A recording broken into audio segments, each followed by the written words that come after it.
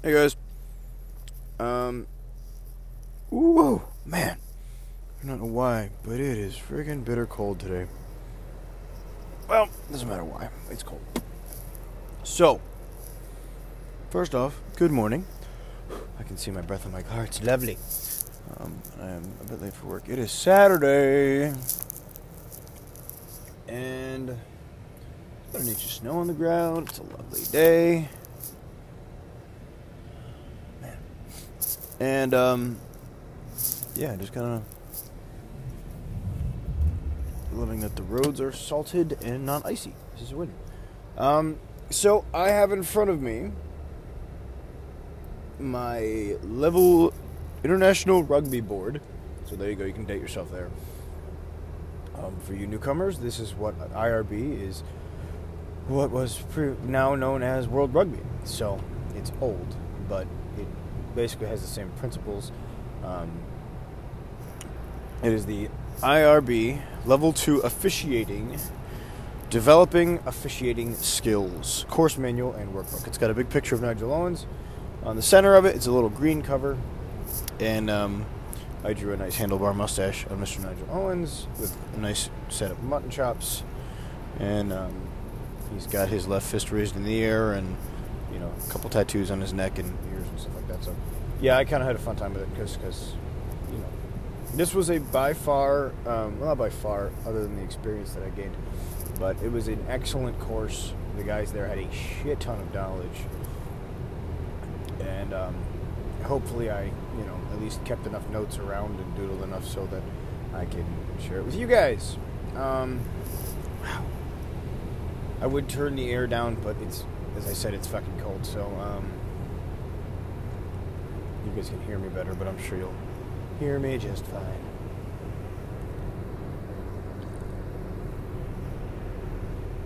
So, again, I'm grateful that it is mainly a straight shot. So, let me just read through the overview. Overview, Module 1, Game Knowledge, the principles of rugby, the game in which we officiate. Module 2, Management, refereeing principles and communication. Module 3 is Planning a season, identifying feedback, referee support, mental preparation. Module 4 is Technical, which is the biggest chunk of the books, which is general aspects of law knowledge, touch judges and assistant referees, foul play, advantage, open play, the scrum, the line out, the tackle, rock and maul. Module 5, IRB, Rugby Ready, and laws of the game, including the IRB playing charter. And Module 6 is Fitness. I absolutely love that fitness is the last thing on here, and it's the smallest, so that's just me. So, so basically I'll just read snippets. The IRB Level 2 officiating course aims to develop match officials who have already collected some refereeing experience on their way. This course is delivered using the following structure.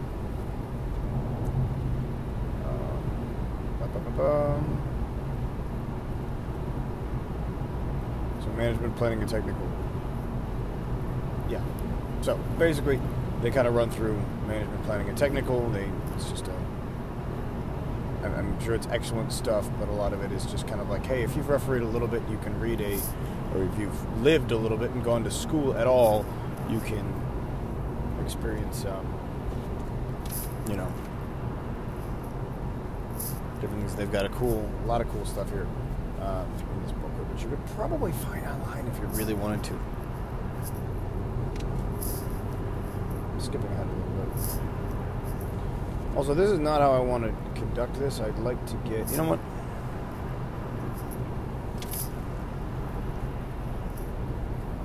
So let's just touch on the principles of rugby. This is something I can yak on about and not read, because I don't want to read while I'm driving, which is dangerous as fuck. So, Chapter 1, the principles of rugby. The principles of the game are the fundamentals on which the game is based. They enable participants to identify clearly what makes rugby distinctive as a sport.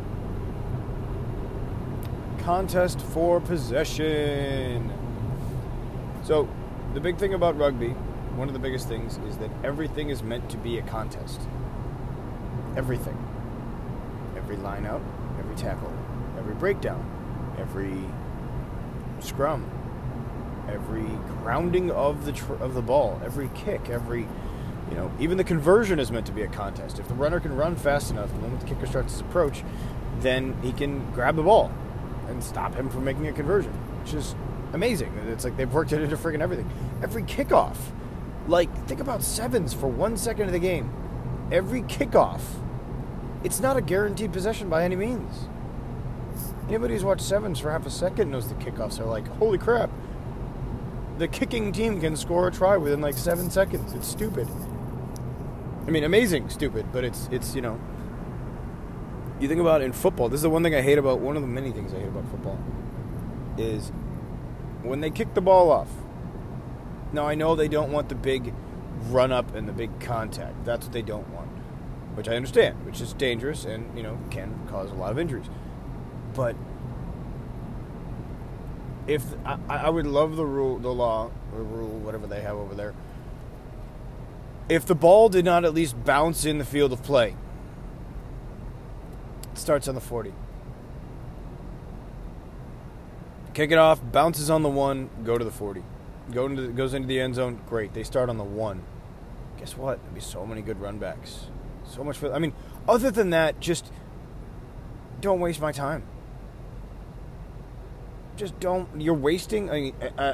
football is an excellent example of wasting time, but this is dumb. Football is not meant to be a contest. Football is meant to be a spectacle and an advertising beachhead, so that you are stuck in front of a television for 4 hours watching a 15-minute game. Time it. Next time, pull out a stopwatch when you're watching a football game. From snap to the whistle that the ball is dead, averages 3 seconds of play.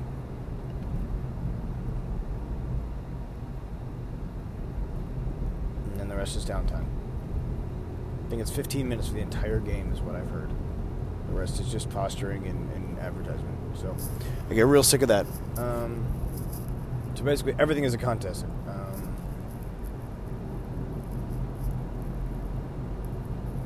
And then it restarts. The initiative to commencement, the restart, is given to the team that has not made an error or infringement. So basically, they get a slight advantage.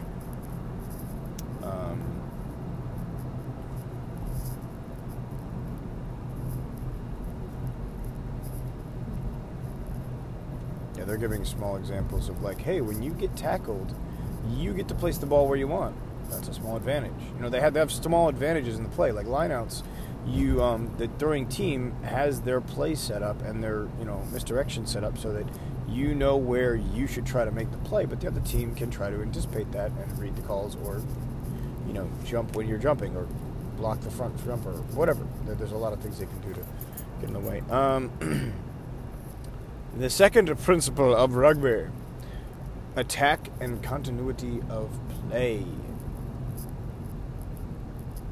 Don't you love it when people are in front of you and they literally have to slow down to 10 miles an hour to make a right-hand turn? They have yards, not just yards and yards for. Love it. So if you didn't know this, the team in possession is by definition the attacking team. It tries to advance the ball by carrying or kicking the ball forward in the direction of the opposing team's goal line or try line. The attacking team's players can use both... What the fuck are we reading? Okay. Tag and continuity of play. That was fucking dumb. I'm just going to skip to the next one. Defense and regaining possession.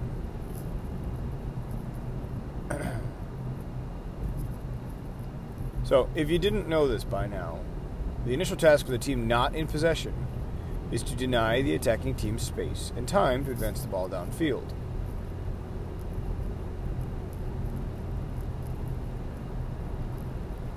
So, basically, the only thing that we have to take away from that is when their goal is to deny space, which actually is a good point.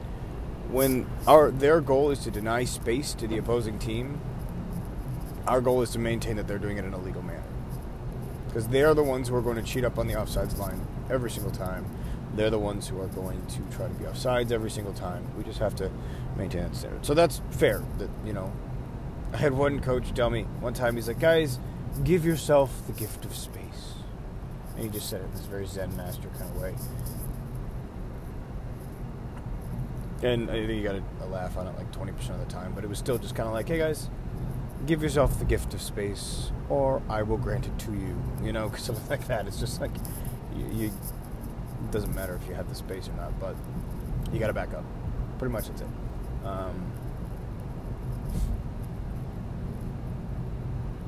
So yeah, I think just kind of, that's fair. Attack and defense. Another principle is a game of many aspects and abilities. A multifaceted game. So basically what this whole thing is everybody's got to do their own job. I personally love this aspect of it because, again, comparative to football, each player has a very specified skill and skill set. And that is their job. That is the only job they do. So every snap, the center's job is to snap the ball and run a blocking scheme. Basically, get the ball into the quarterback's hands and defend the quarterback or the running back or whatever. That's the specific job that he's got. Right? The wide receiver's job is to go run and catch the ball. Quarterback's job is to pick the right receiver and throw the ball. They built it down, but that's it. There's no, I have to then do the work. I have to then do the defense. Like this is great at the highest levels of rugby because you have to have a multifaceted, play caller. Like I remember this was like, I think the person who jumps to mind that had a very one-faceted game was Quade Cooper for the Wallabies. He was a fantastic stepper, was brilliant at lower levels, really got up to the game, and, made some very fair decisions, but he was a dancer. And when he released his back line, he got stuck. And he would try to dance, and he would try to control everything himself, which at some of the lower levels is incredibly fantastic and wildly entertaining.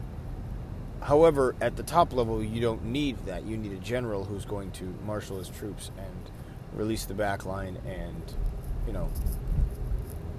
get everyone to do their job. So I love this aspect of rugby that you have to have a two-faceted player.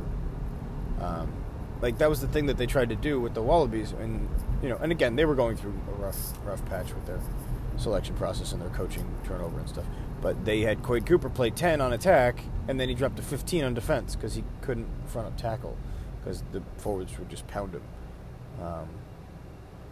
He could, but it wasn't his forte.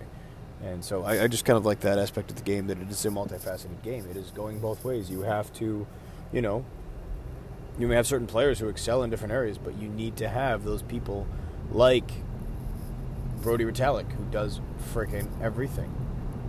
The guy's a second rower. He's got a jaw like the size of like my head. But guess what?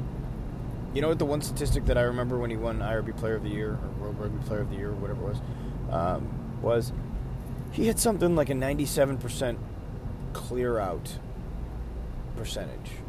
So when this guy hit a ruck, that ball was clean 97% of the time. Like, I don't know what you would test that to. I didn't really dig into it too much. But I was like, holy crap. Like, that means that, it doesn't say that just him or just somebody else, but it's like, if somebody was poaching the ball and he went in, 97 out of 100 times, that guy was off. That means that 97 out of 100 times, that ball was not turned over. Now, the other guys might have been at 50%, but still, I don't know what they were at, but they were probably like 85 or something like that. But that amount of proficiency. And then you see him, like, meeting up with the back line and just being like, yep, I got you guys, don't worry about it. I'll loop in and, run a winger over for just good fun. So I love that aspect of the game, that the players must play both ways. And I do enjoy it when it's usually like the fly half, because you have like the prima donnas and stuff like that like to be. I mean, there are fly halves that are that have the stereotype of being not very. They don't like to tackle or things like that. Okay, there are some of them. Somebody's going to get pissed off about that, but I don't really care. The point I'm trying to make is that there are players who like to do one thing over the other, and the game of rugby doesn't really allow for that. They just say, hey, you got to do both. So, I like that. And what else do I got? Just pulled into work, so we got a bit of time, but my boss is not here. The next thing, let's just finish up the principles of rugby. Rewards and penalties. If a team is able to play within the laws, they will be rewarded, while if they choose to, they are forced to play outside the laws, they will be punished. Okay.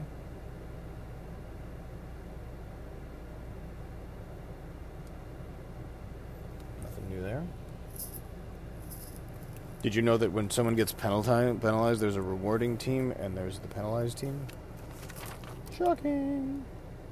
All right, well, I will stop there and try to find some good stuff afterwards. But that was the principles of rugby. Going through the level 2 course. All right.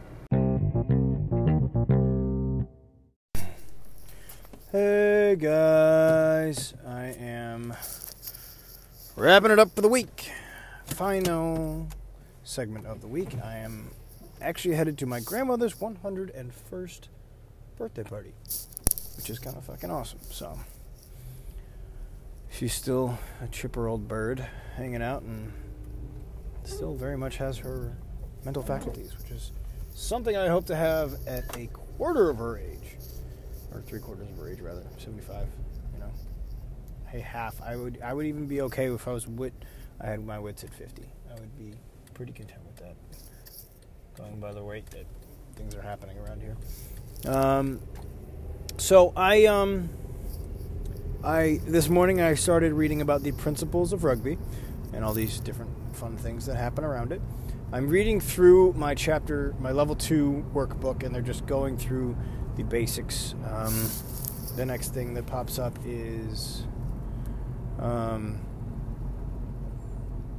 Task 1, use the principles of rugby to analyze the play of a team over about 10 minutes playing time. This is just practice for one of the teams. Analyze their play by placing a tick in the appropriate column in the table on the following page when they execute the principle successfully, across when they do it unsuccessfully, or a comment relating to that principle. So this is just a drill that you can do when you're watching this. So hang on, I'm just going to pause for a minute and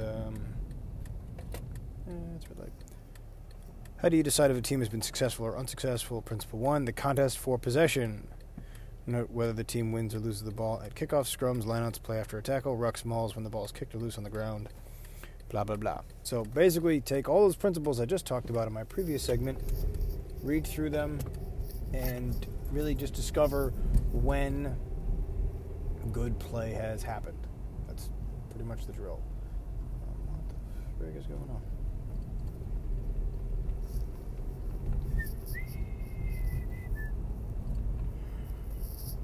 Oh, please. I'm driving down a narrow road, and there's a bunch of cars parked on the side of the road, so it must be a memorial service or something going on. I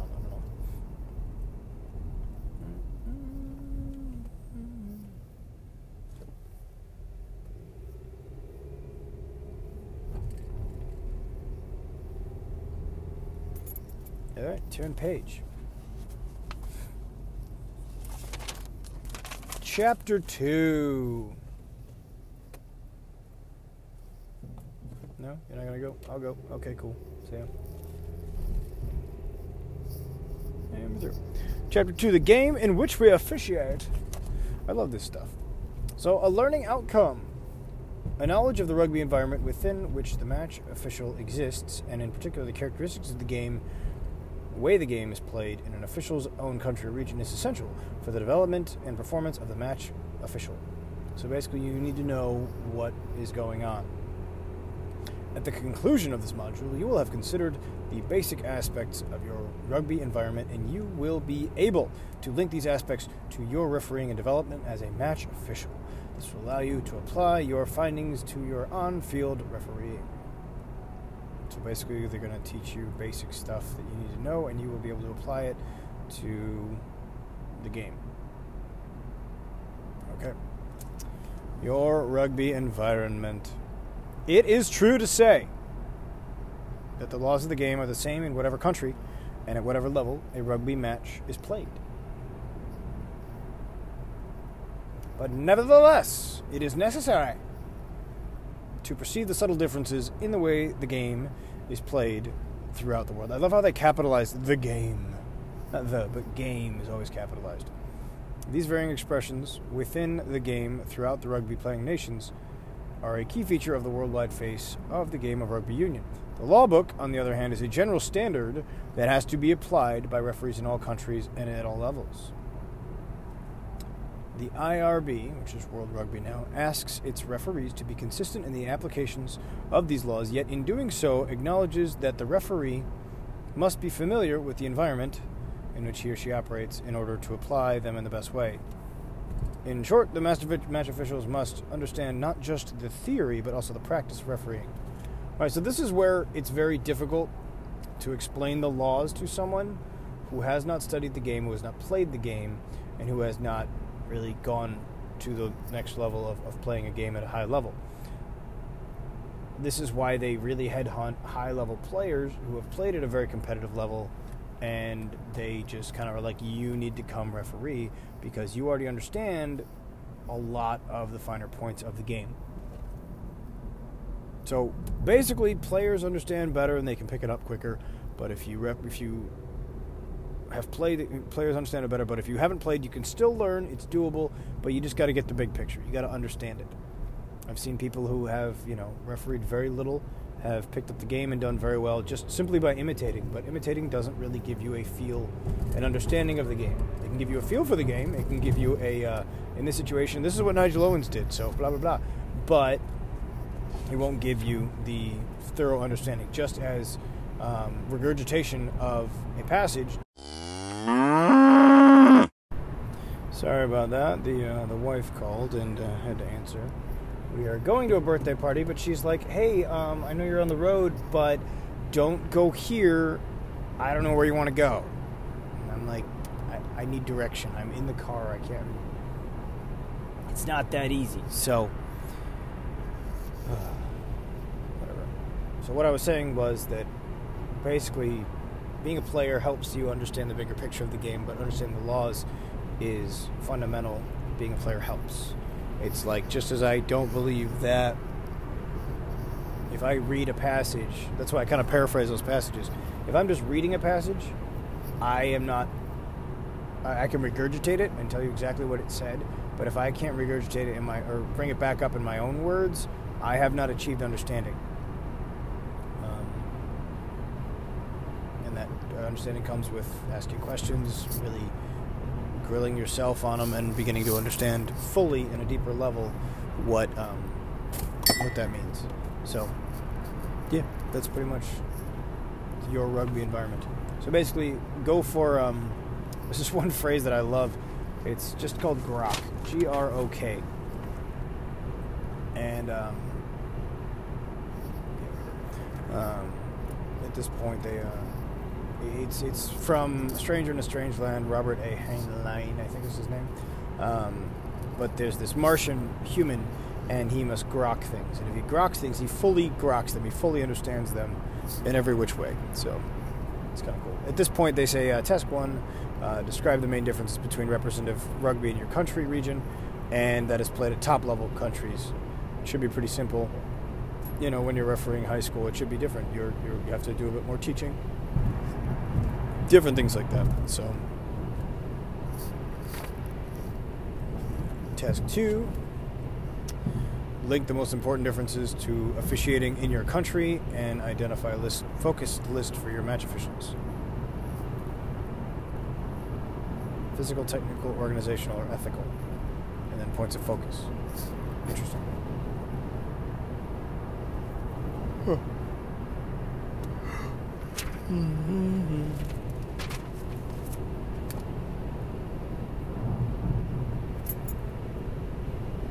Module 2, Management. Chapter 1, Refereeing Principles. So I'm going to go through this real fast and just kind of read this big circle thing. The whole referee. This is a big oval looking thing, and it's got a guy in the middle.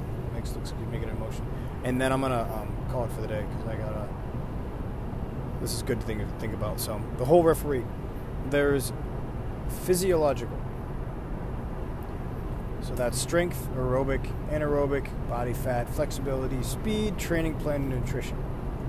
Physiological is pretty simple. It's just you're fit. You have your psychological, which is planning, goal setting, visioning, relaxation, management, and personality. So basically how you're going to go about things, your mannerisms, your nonverbal communications, your different things like that. Then you have your technical. It's materiality, advantage, positional play, tackle, ruck and maul, scrum, line out, and foul play. Basically just the law book. Throw the law book at you and what they want you to do. So you've got your physical aspect, you've got your psychological aspect, and you've got your technical aspect. Pretty simple. Those are the three big parts about the whole referee. There's a lot more going on right now. But I'm going to stop it there, guys. I'm just kind of pretty exhausted, and I would like to... yeah, I'm going to call it a day. I know it's early, and I know it could have gone longer, but... yeah, I'm excited to get into this stuff and see where it takes us. But I will talk to you guys on Tuesday.